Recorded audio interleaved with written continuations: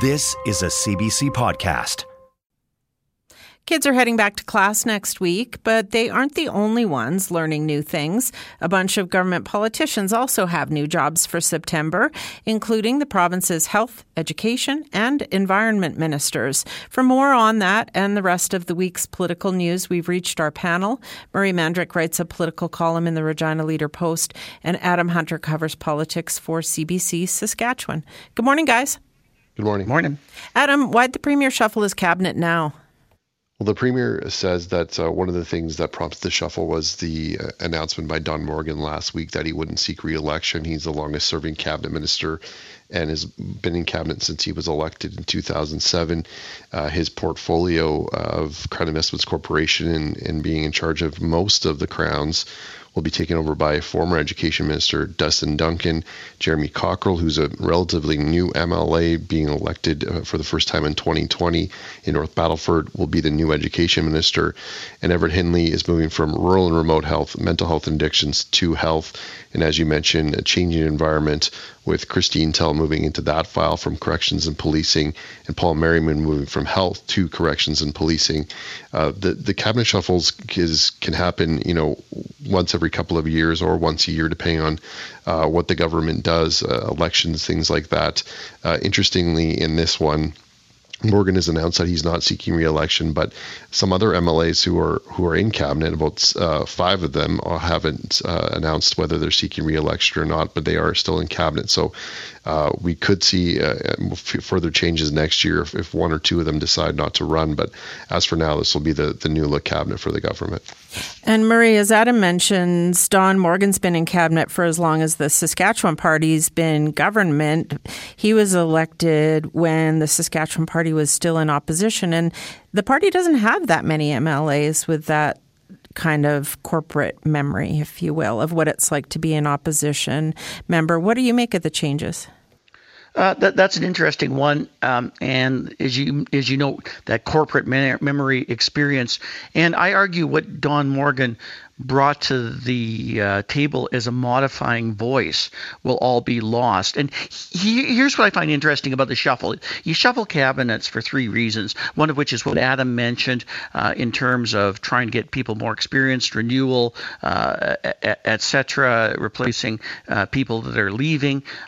You shuffle the cabinet to maybe increase the profile of people that might be in trouble in the upcoming election, and maybe put them in a better position where they're seen as more credible to cabinet portfolio, or you basically want to shuffle the cabinet because you want to deliver a message differently, and usually that's a message of contrition.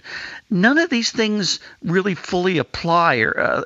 Certainly it makes sense for Scott Moe to appoint cabinet ministers from Moose Jaw and PA, because I think given the by-election results, we can guess where the new battlegrounds might be lying, and it might be in those smaller cities. And Moose Jaw has never had a cabinet minister from in the Sask Party government, so that makes perfect sense. Joe Hargrave comes back after being dismissed from cabinet for breaking COVID protocols by traveling to California during COVID, so he's back. But it isn't exactly totally renewal. Tim McLeod is a younger guy, but and that is one sign, but Joe Hargrave certainly isn't. We're certainly not seeing a change in messaging at all. If anything, Jeremy Cockrell was doubling down on the noise Dustin Duncan was making about gender identity. I don't think we're going to see much contrition, despite the criticisms that the government has been receiving. In fact, the government basically is making the argument, Scott Moe has argued that this is a very popular policy. And so that leads me to conclude that what they're really doing with Bronwyn Aaron Justice, who's there not necessarily because she's been a practicing lawyer with a lot of expertise, which in law, which she surely doesn't have. She is a law school graduate, but she's there because she's an excellent communicator in that anti-Trudeau constitutional wrapped around message.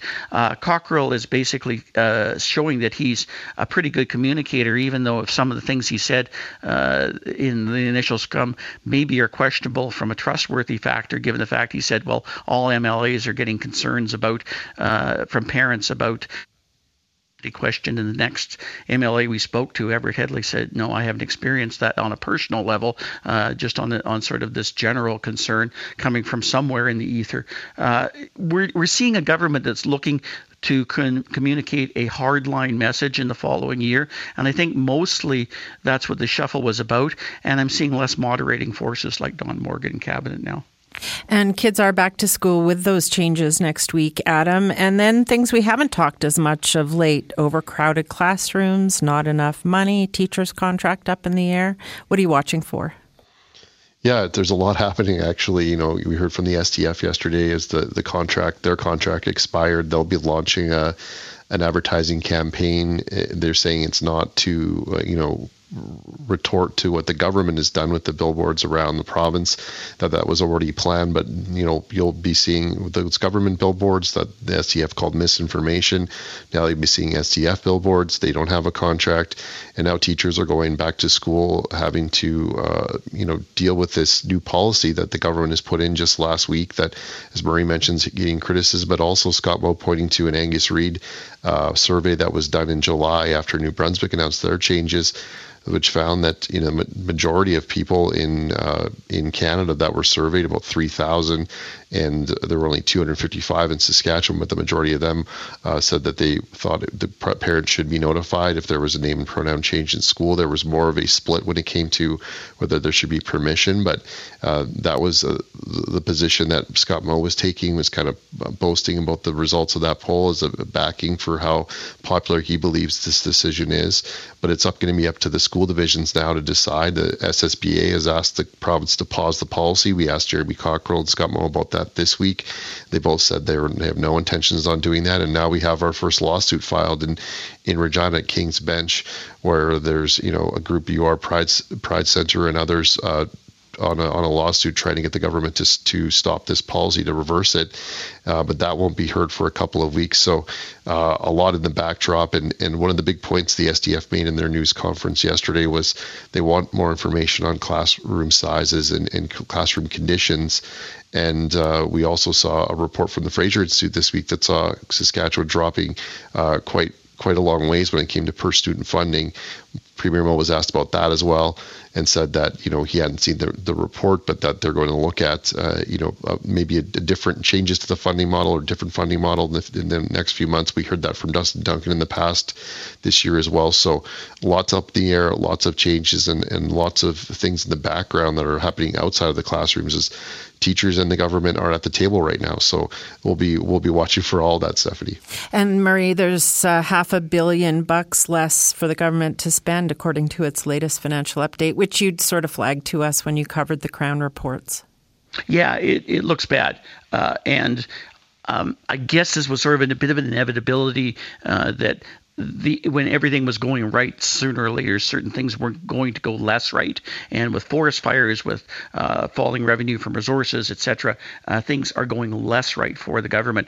And this is a problem because, as Adam mentioned, we have problems in schools, we have problems in healthcare. We've certainly seen the problems this summer on social service issues related to the homeless. One gets the distinct impression that a lot of what government does is strictly designed to distract. And I'm not 100% sure this whole issue related to gender identity in schools that no one seemed to be talking about until they started talking about it, and talking about it in a very political way, is something the government is latching onto because it's a good way to distract from the fact that we have a falling economy, that jobs have steadily slowed down in terms of job creation and going into and coming out of the post and pre-pandemic downturns. We haven't recovered.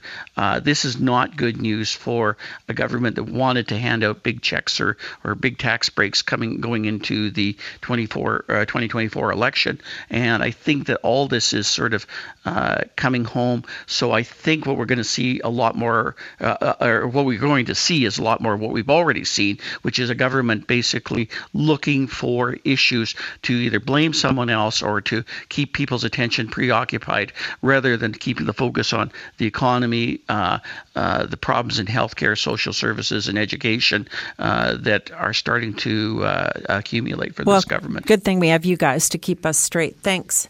You're welcome. You're welcome. For more CBC podcasts, go to cbc.ca/podcasts.